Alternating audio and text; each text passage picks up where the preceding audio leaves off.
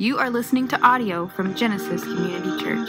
To find out more, visit us online at genesiscommunity.church. Now, it's a blessing to be with you guys, and to start. Patrick asked me to join in on this series, Words of Life, and so I said, Word of Life, sorry, and I said I would be more than happy to do that as we are taking statements from the Lord Jesus, things that He says and how they give life. And so when you do that, it's like, well, what do you pick? I don't know what to pick. And my preaching Bible, as I like to call it, is in storage. I don't know in what box it's in.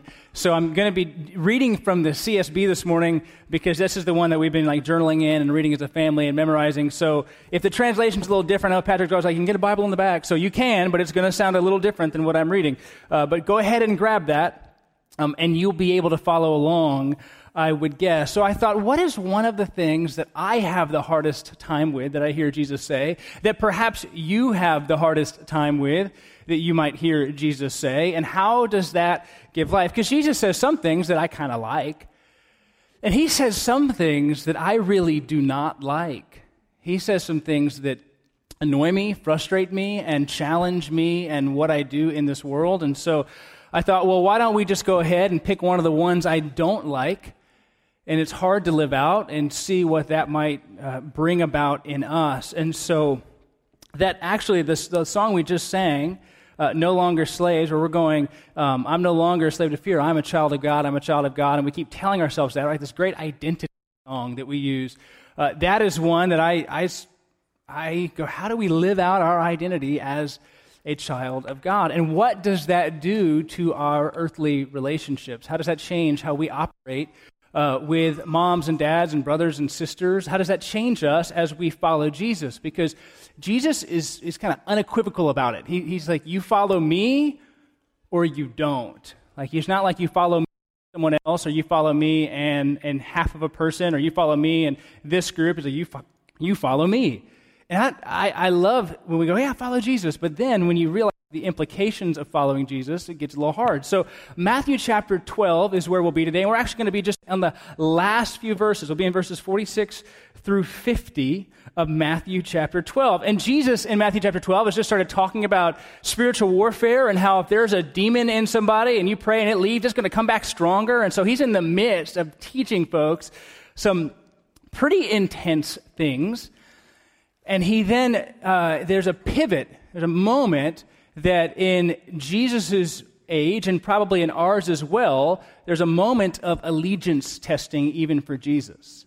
So there He is teaching, and some people show up. And those people are His mother and brothers. They show up into His world. And now, what does He have to do? He has these two worlds. He's an obedient Jew, and he wants to, as the commandment says, honor your father and mother, and at the same time, He's the Son of God, and He's here to do the will of His Heavenly Father. And so that moment shows up in Matthew 12, 46 through 50. It shows up again in Mark chapter 3. It shows up again in Luke chapter 8, where we see what Jesus is doing here. So we're going to use Mark's telling of the story as we feel this. And it's going to be hard, and I'm not going to give you every great answer. I'll hopefully give you a few. But as we live this out, it's always going to be testing us, because family relationships are always testing our allegiance, aren't they? Like the loyalty that we feel toward them, we might be like, we kind of say like God family, but sometimes if you're not careful, it's kind of like God family, they're on the same page. Or you kind of elevate family above God, but you're like, but God wants me to do that because, right, this is the most important thing that I do. I think Jesus, He doesn't have an issue offending even His own family with His allegiance. And that's a hard statement for me, the guy who loves my wife and my 3 boys. It's hard for me to understand how to do this. And so, without further ado, let's hear Matthew 12. I'm just going to do it kind of chunk by chunk. It's just a few verses, so I'm going to start with verses 46 and 47.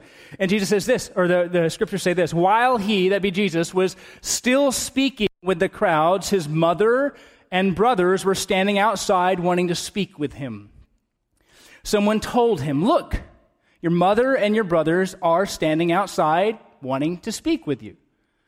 Now, if I'm in a meeting and a family member shows up, my dad's there, my mom passed a little over a year ago, so it'd be weird, a little spooky if mom came, but if my dad's there, or my brother who lives in Cyprus, or my sister whose house we're living in right now, like if they show up, then as you would just follow, you would generally stop what you're doing and give attention to that.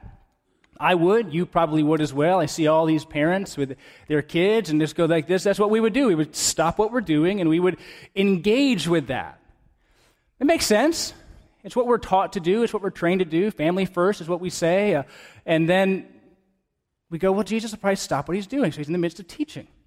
This is the problem that we're going to run into, is that distractions and detours, whatever you might want to call them, they're going to be common in ministry. You notice what it says right there? While he was still speaking,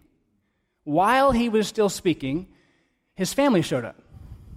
So in the midst of fulfilling his Father's will and instructing people about who his Heavenly Father is and how they can follow him and be true to him, while that's going on, an interruption. You ever had those? I mean, golly, you have them all the time. Usually in the form of your phone, right? Like we were talking again in that kids ministry meeting, and they were like, well, what do we do if a kid's punching another kid? Something like that. Do we text the parent? Do we come out and get the parent? Like, what's the warning? I was like, listen, I'm not silly enough to think that no one has their phone on their lap while I'm preaching. Like, I just assume you text them, they're going to get it faster than if you even come and find them. So we have interruptions, right? Like we go, oh, yeah, I need to listen to this and follow this and do what this says. Or somebody comes into our life and tries to reroute us. It happens all the time. Happened to Jesus. While he was teaching, mother and brothers were standing outside. Now, interesting, if you go to John, or if you know what John says about Jesus' brothers, John 7:5, at that point in time not following him, which makes a lot of sense because I would not want to think my brother's the Messiah either. So they don't want to think he's the Messiah. They don't believe in him. His mother, Mary, knows what's going on because she had kind of the interaction, if you remember Luke, the beginning of Luke. So she knows what's going on. So you have one person who knows who Jesus is and his brothers who don't know who he is. And so there's a mixed crowd and they want to talk to him. They're interrupting what's going on. I would assume that someone in verse 47 is someone who would expect Jesus to stop and go, well, what do they need? Or let them through. That's fine. I'm a basketball fan and a Rockets fan, so we're good there, but I'm not an Aggies fan. Whoop, right, go Tigers. You guys haven't beat us yet. So one thing you always watch, if the game's over, what do the players do? Like they're going to meet their family. They're always there. Family gets access. Your parents, your children, like they're always getting access to you. It doesn't matter who you are, and it doesn't matter what your status is. Access is important.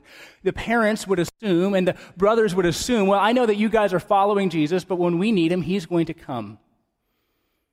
That's where you're left in verse 47. But Jesus, he is, and doing the will of his Father, we see a bit of a reroute in verse 48. He replied to the one who was speaking to him, "Who is my mother? Who are my brothers?" Who is my mother and who are my brothers? I mean, talk about an assault to identity, especially in that world where family was everything. It was like nuclear family or bust. Everything about the family was the most important thing. And so when Jesus says to them, "Who are you talking about?" it is disruptive for how they understand life. There's a book I quote it a lot, I talk about it a lot. It's called When the Church Was a Family. And it talks about the identity that we have as brothers and sisters in the Lord versus the identity that we have in any of our birth families or nuclear families. And he talks about how Jesus, in using passages like this, is reorienting what family actually is, who family actually is. And so Jesus says, "Who are my mother and who are my brothers?" If that isn't offensive in this culture, we would be mistaken. It is. It stings and it hurts. I mean, imagine, kids, you're here in the room right now, just turn to your parents and go, "Well, who are you? Who are you? I don't even know who you are." They would not like that, just so you know. So don't really do it, but try it later at lunch or something like that. Who are my mother and who are my brothers? And so that's what he leaves them with. So now you have Mary's like, I remember who I am. I kind of gave birth to you.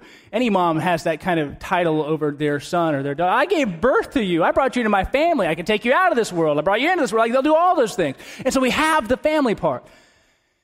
Mary, who is there and sees the angel, and she says, I am the Lord's servant. Let him do whatever he will. That one, the one who brought that Jesus into the world, is the same one who wants to go talk to that Jesus, and that Jesus is going, I don't know who you're talking about. I don't know who this is. Who's my mother? Who are my brothers? Now, before you hear me saying, well, Jesus really just wants us to always just hate everybody in our family, which is not, don't use Hans as an excuse. As Jesus is there and he's headed towards his death in John 19, he looks at John and he says, behold your mother. And John takes her in from that point on and cares for her. So it is not as if Jesus says, well, you're dead to me or anything like that, but he does say, I'm doing something right now. And this relationship, this earthly relationship, is not the priority in this moment. I have a priority in what I'm supposed to be doing, and it is not stopping and doing whatever my parent or my brothers, my family wants me to do. So he goes, who is my mother and who are my brothers? Jesus responds to the disruption or the distraction in maybe an unexpected, I would say at least an uncomfortable way. I wouldn't say, as application, try this out. Unfriend your parents on Facebook and see how it goes. But this was an offense, and Jesus knew full well it would be an offense. I mean, he was not only born into that culture, but God, Father, Son, and Spirit, they moved human history, and for such a time as this, right? Jesus came into this world. At the fullness of time, God sent his Son into this world. And so Jesus is there in the world that he created with the values that he knows are going to be there, and he still says to them in that moment, who are my mother and who are my brothers? And then he stops, and he looks at those who are around him, and he makes an identity statement, doesn't he? Just like we were singing earlier, he makes an identity statement. Now, so much of our identity is bound up in our relationships, in our name, right? And so to give, I know that the heart of adoption in this, and there's something about having a kid in your home and then also being able to give that child your name. There's something that happens, right? It's not like you have a different capacity for love or something like that, but even being able to say, this is mine legally. This child is mine. We are a family. No one is going to take that relationship away from us. It is an important thing in how we think about our life. So we're always, and then for the rest of our life, we enjoy some things about family life and we hate some things about what our family did, but we're still tied into that, aren't we? That is an identity-forming thing. We think about who we are, how we live, what we do. I remember having conversations with my dad to be like, Dad, I love these things about what you did as a dad, but I'm not going to do these things. And then you always end up doing these things anyways. So we have these conversations because family forms us. But Jesus is about to turn it, verses 49 and 50. So he stretches out his hand, or he points to those who are listening to his teaching. Stretching out his hand toward the disciples, toward his disciples, notice, not just everybody, toward his disciples, those who have left family, left friend, left house, left home to follow Jesus. He points to them and says, here are my mother and my brothers. Now, if I'm Peter, I'm like, hey, I'll be your brother. I won't be your mother. Here are my mother and my brothers. He speaks to them. So the identity that came in, his family, comes in, and he goes, I don't know who that is. He points to those who are following him, and he takes the same titles that came in to talk to him and applies them to the disciples. Here, right here in this room, those who are following me are my mother and my brothers. Verse 50. For whoever does the will of my Father in heaven is my brother and sister and mother. Notice which title is left out of that, Father, because he has a heavenly Father whom he obeys. Brother, sister, mother. He doesn't give anybody else the title Father. But what he's saying is, because we, through faith in Jesus, become co-heirs with Christ, he becomes our elder brother, as some might say. So we become brothers and sisters of Jesus through faith. We are brought into the family of God. And Jesus says what? The one who does the will of my Father is my brother, sister, and mother. So he then defines the family for us as those who do the will of his Father. Now, these things come to a head. Because we always feel, right? Like we're always feeling as followers of Jesus that we kind of have to either go in, like things on a scale. Like we have on one side, okay, Jesus has these family statements that we always have to make, and we always have to kind of follow after. Like, I didn't come to bring peace, but bring a sword. I'm going to divide up mom and dad and husband and wife and grandma and definitely mother-in-laws. And but that one usually doesn't need Jesus. And so he has those. I'm kidding.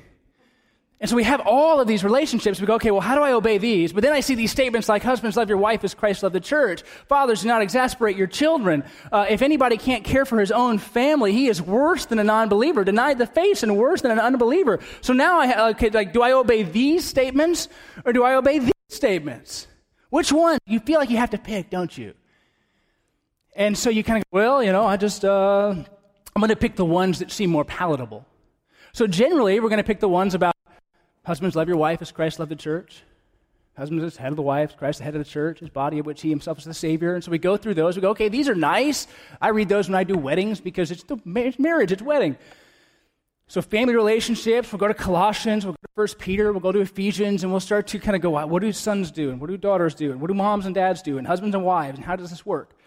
But there are all of these other, not just statements by Jesus, but he actually lives them out, that make us feel like we have to choose. And I'm going to say, we usually don't choose these things well, do we? Like, we'll usually go into one or into the other. It's either like, I remember being a high schooler who just got back from camp, and if you parents have ever sent your kids to camp, you know where I'm going to go with this. And so, of course, at 16, I know way more about following Jesus than any adult in the room. And so I'm ready. You don't love Jesus. You don't know who Jesus is. Like, if you did, blah, blah, blah, blah, blah. And some of you probably had those conversations with your kids where they're telling you what it really means to follow Jesus, that you know nothing, right? You know nothing at all. Granted, you've followed him for 30 years and they've got maybe 3 months, but you know nothing and they know everything. It's just what we do, and you guys all get used to it. And parents who have experienced it, I love you. You're awesome. So there I was telling my mom how she did not understand what following Jesus was really about. To the point that I had crossed the sinful line long before. Like with my statements and my actions, I just began to tell her what she didn't know. So we kind of land on that. We hear that, we go, okay, this is it. I'm going to draw every line in the sand. I'm going to make everyone have to choose, right? Like Rufio and Hook, who you think this guy is, cross this line here. So we're going to try and do that.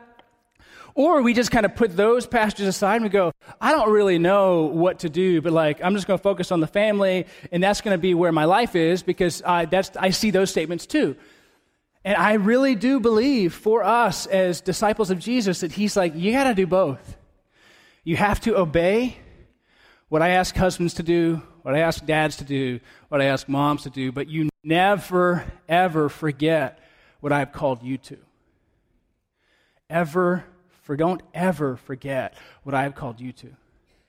And doing whatever your kids want is not obeying me. Trying to make everybody happy is not obeying me. Trying to follow after whatever you think they want, when they want it, how they want it, is not obeying me. Giving them every opportunity that you didn't have is not obeying me. So what I always have to tell parents, doesn't really matter age, does it? You can be a parent, you can be a grandparent. Your role, should you really desire to see your kids following Jesus, is to teach them that Jesus is more important than you. That Jesus has more for your children, your friends, your family than you have for them. That's what we have to be doing, and you have to demonstrate that both in your own life. So my kid's not in here, so I can say this. It was 2 days ago, we were having this conversation, and he had this dawning. He goes, do you love mom more than you love me? I said, yep. Tears for 15 minutes. I can't believe you do that. You hate. I didn't say I hate you. I said, God gives me a different capacity to love your mom. I don't have that capacity for you. You're not your mom. You can't be that. You don't want to be that. And I promise you, it is better for you that I love her more than you. I promise you that. But I love you more than your brothers. make them feel a little better.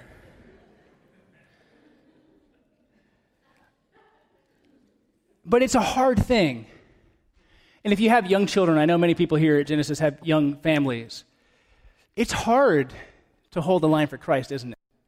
It's hard to see your child sad at a realization that you're going to follow Jesus even if it frustrates them. That you're going to make decisions about obeying Jesus even if they don't like it. But right, if you raise them right, so to speak, if you raise them in the Scriptures, then what you will then realize is that after 5 or 10 or 15 years, the tables have turned, haven't they? And now their obedience to Jesus is causing you problems. Well, Mom and I have talked about this, and we don't really think that's the best decision for you to make. We really would prefer that you stay near to us. We don't want obedience to mean we don't see you anymore. Right? And so we have now this thing that flips, that as we age, we start to see our children obey the Lord, and our prayers are being answered, and we're bugged by it. Well, God, I didn't really think you would do it. I just thought if I prayed it, you would hear me and then leave it alone. Whoever does the will of my Father in heaven is my brother and sister and mother. That God has called us, the church, into a family. And when he has called us into a family, our obedience to him is what we should cheer on in one another. So coming from Baton Rouge, where the college ministry was a really large part of what we did, our church had one location that was on LSU's campus, literally on the campus. You had an acre on LSU's property along with a few other churches. And then where I pastor was a few miles away, but we're interacting with the college ministry staff all the time.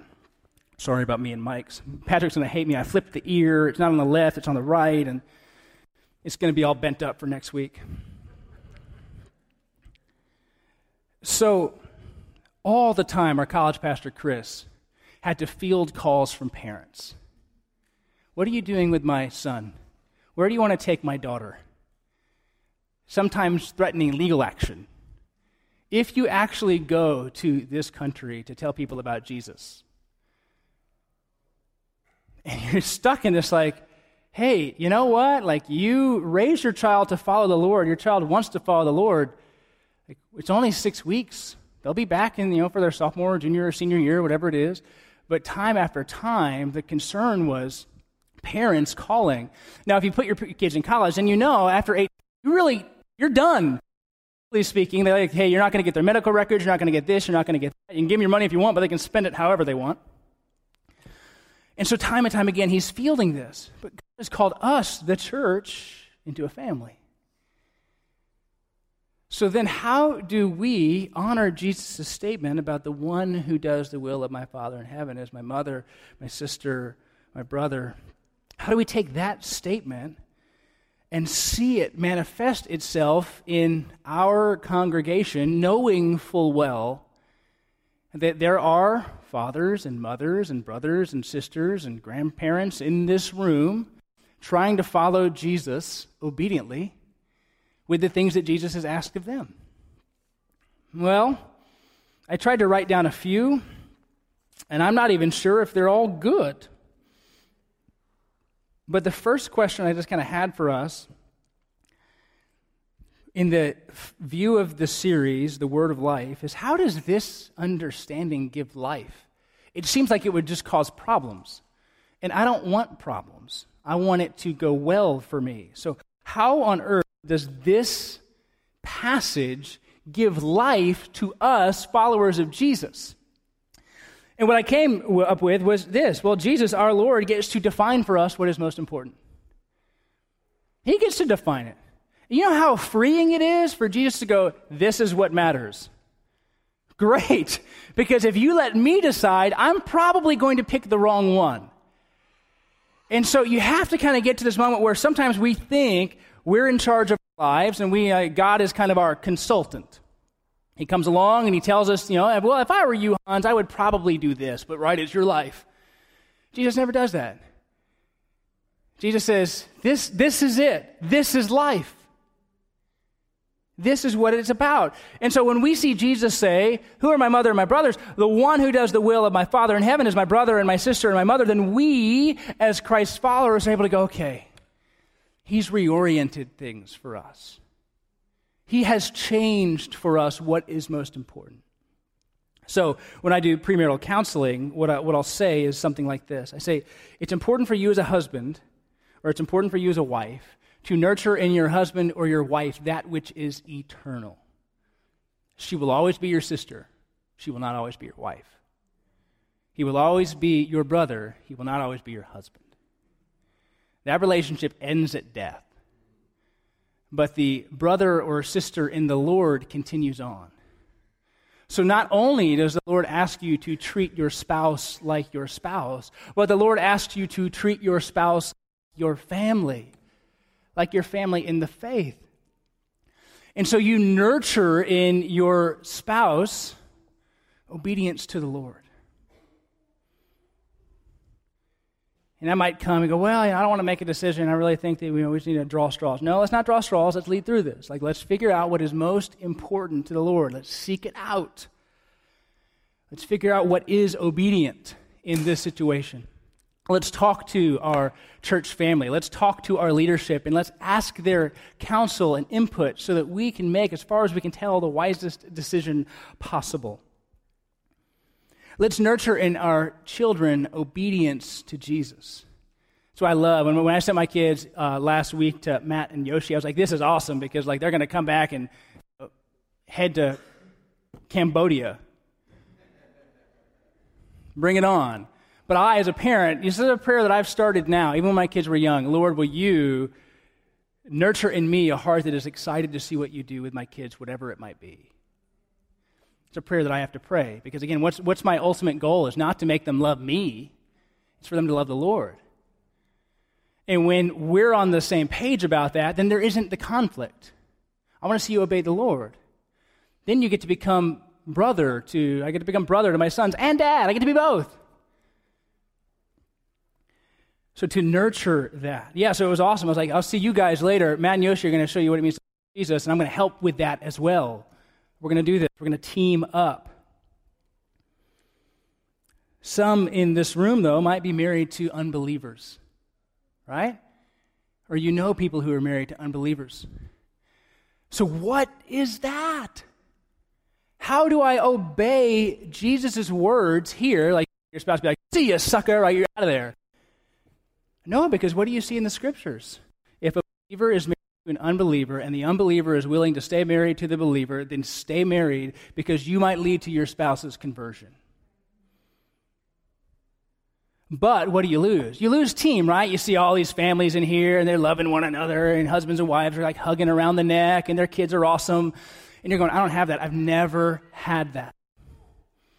I don't have a spouse who's on the same page with me. I just have me. And I'm trying to be mom and dad and discipler and because I have ways I want my children to grow in the Lord. Well, worldly wisdom, and anytime I get like a marriage or a couple in my office and they start to talk to me about, they talk to their friends about what they should do, I'm like, oh, Lord, here it comes. Like, friends give the worst advice, especially lifelong friends, because all they care about is you being happy. They don't really care about you being obedient. And she's like, I think you should just get rid of him. Like, that's not how it works. We have an allegiance to Jesus. We don't just say, see you later. But we follow. You see one in your current preaching pastor, not me, but Patrick. The Lord has given us a desire and a passion to go to Chiang Mai and to plant churches amongst the unreached.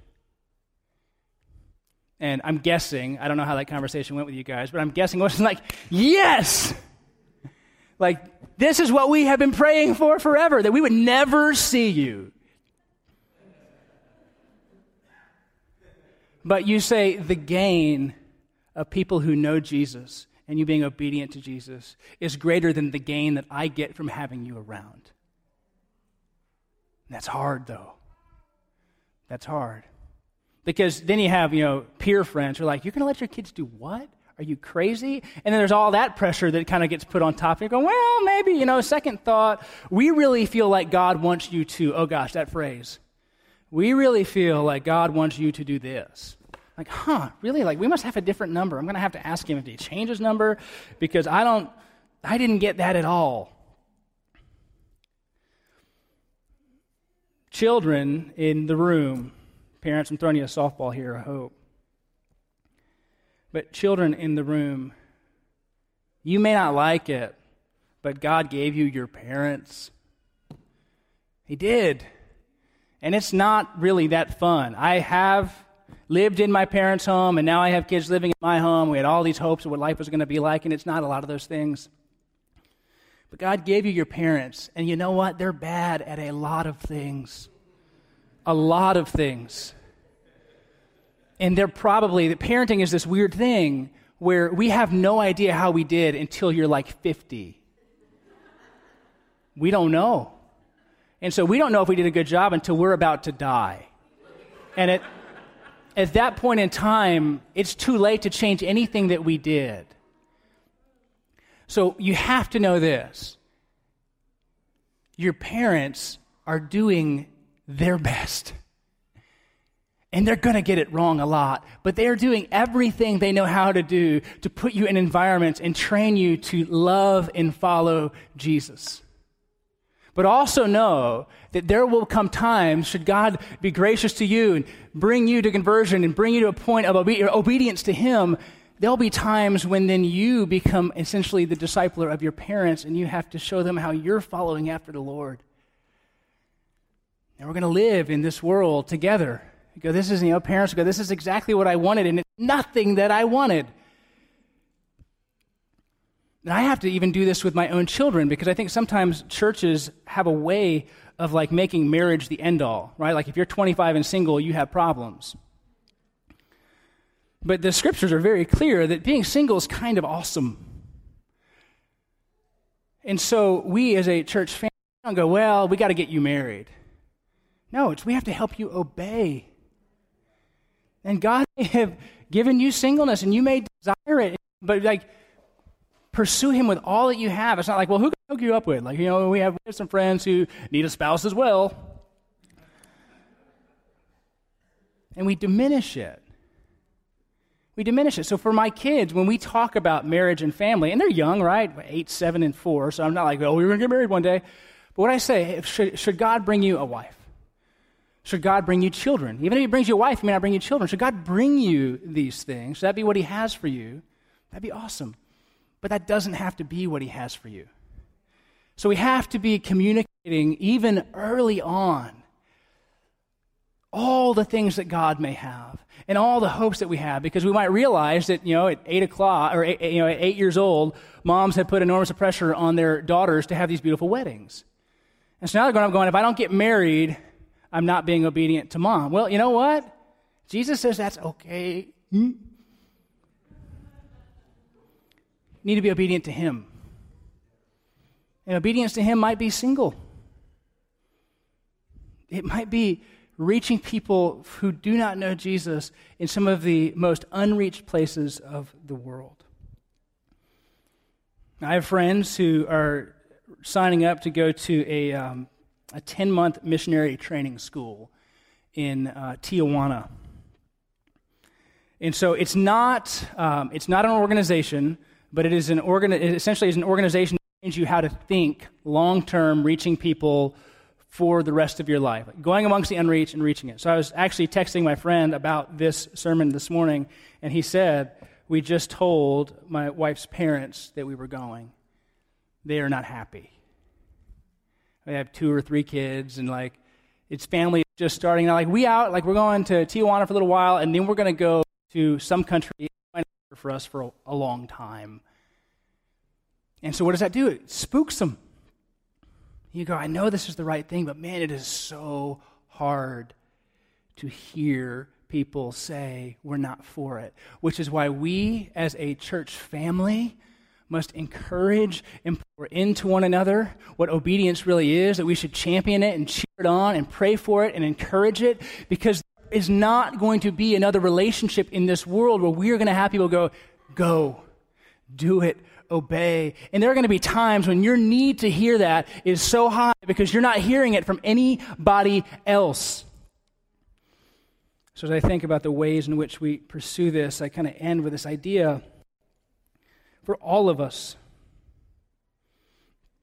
We as a church family need to encourage At every turn and in every way, obedience to Jesus.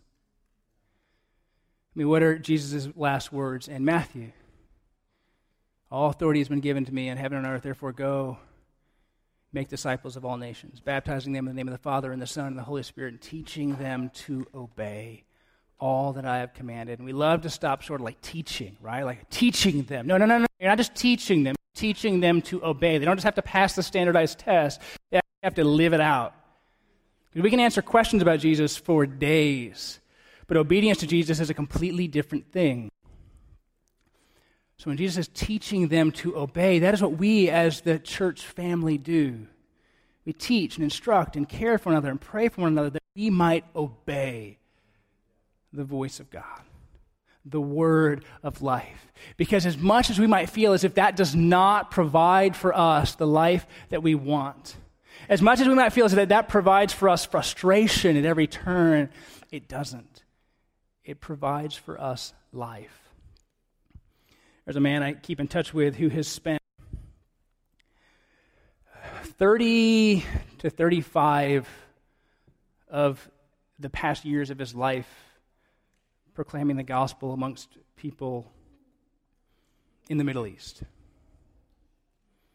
And of those 30 or 35 years, he has maybe been stateside 3, maybe? And he has said, if we could change our U.S. citizenship in for the country that we're in so that we could better relate to the people that we're trying to serve, it is worth it. It is worth it. And we think sometimes that like these people just float around like a few inches above the ground, like they're just super holy folks, and they walk in, and if not for the robe, they'd be floating. And we forget that they are disciples who are obeying Jesus just like you and I are. And we kind of create these separate classes of obedience, don't we? Like mild obedience, go to this church. Like intense obedience, you go to that church. And we'll see this cycle. In Baton Rouge, we saw the cycle. It's like, well, I was going to this church, but I got a little tired of it because they were really heavy on X. So I went over to this church because this church isn't as heavy on X and they're heavier on Y. But then I got tired of that. I went over here. Like what we need to be about is encouraging obedience of our entire lives over to Jesus, who is the word of life. Over anything else, over friend, over family, over children, and those moments are hard. And even me, right? It's hard. My kid doesn't get it, but I want to be able to say, as he's going, I can't believe you don't love me as much as you love this person. And I said, well, I love God more than I love Mom. And he goes, yeah, but he's not a human. God the Father. We're working on his Trinitarianism, but at 8 we understand. So it's hard in an earthly sense when you step out for Christ at whatever age and receive pushback from those you love. It's really hard. But God has given to us one another. And we should be the biggest champions of obedience, shouldn't we? So I say this. I had a friend, and he brought this up one time. I don't remember why I was talking to him, but he was, I think, in med school. He goes, Hans, I feel as if God wants me to trust him to provide my finances for this semester of med school and not take out loans. And I was like, okay, go for it. Go for it. Like, in that moment, I was like, if you really, like, I see the problems that indebtedness can cause. I see in the scriptures that you want to live by faith, that faith is good, and without faith it's impossible to please God, and anything that is not from faith is sin. So like if you want to step out in faith and do this, then brother, go after it with all that you have. Do it. To encourage obedience one in another and one for another. So I hope and pray that the Lord has us here with you guys for a long time. And that we can understand what God has for us at every turn. And as I said a few weeks ago, your elders, I can tell the deep love they have for you. That they desire for Genesis its obedience to the Lord, that it conforms with the character of Jesus. And I'm going to need that from you at times when I'm tempted to disobey. I hope that I can be the same thing for you. But when we see difficult statements that Jesus makes, which is, I don't know who that is, the one who does the will of my Father, there is one environment that we have where we can cheer that on and understand, and it is the local church. We can't go rogue because then we're going to just be surrounded by people who don't agree. It is the local church that gives us the greenhouse that allows for us to believe that with all that we have and to go after it. And when we receive frustration or worry or anger or any type of resentment, we can stand on the words of Jesus and remember, He gets to tell me what is most important. He gets to tell me how to live. He gets to tell me what to care about and what not to care about. You go, well, that sounds a little kind of like a pushover, like you just let other people decide things for you. No, I don't let anyone else decide anything. They make bad decisions. God, it's all right. He can do that. So if you could, I'd like to pray that for us, for me, and just over us as a church family. As we enter into seasons of transition, Patrick and I were talking about that this week. There's just me getting here, and there's Patrick rolling off, and there's Patrick, getting sent out. There's all of these things that we'll be going through together, and just want to pray God's grace for us, and that we hear the voice of Jesus each time, and that we encourage it and spur it on. So let me pray now. Heavenly Father, you sent your Son, Jesus, into this world at the right time, for the right purpose, in the right way. And Lord, we are grateful for it. And He is currently teaching us how to live obediently, and He has taught us how to live obediently. And we look at passages where we see His statement about obeying your will, and it can be so hard for us. So, Father, by your Spirit, you embolden us to step out in faith in whatever we need, in whatever way. We pray for all of those moms and dads in this room that they could teach obedience to Jesus over anything else. And we pray for every worker in children's ministry right now that they could continue to pour into those children and help the parents by teaching just how great and glorious Jesus is. Heavenly Father, we pray for our own hearts that we would listen to your voice over anything else, and that you would be glorified through us as a church family as we seek your will, as you guide us through the coming weeks and months and years for your glory. Lord, for our good, we praise you for it. We pray it in Christ's name. Amen.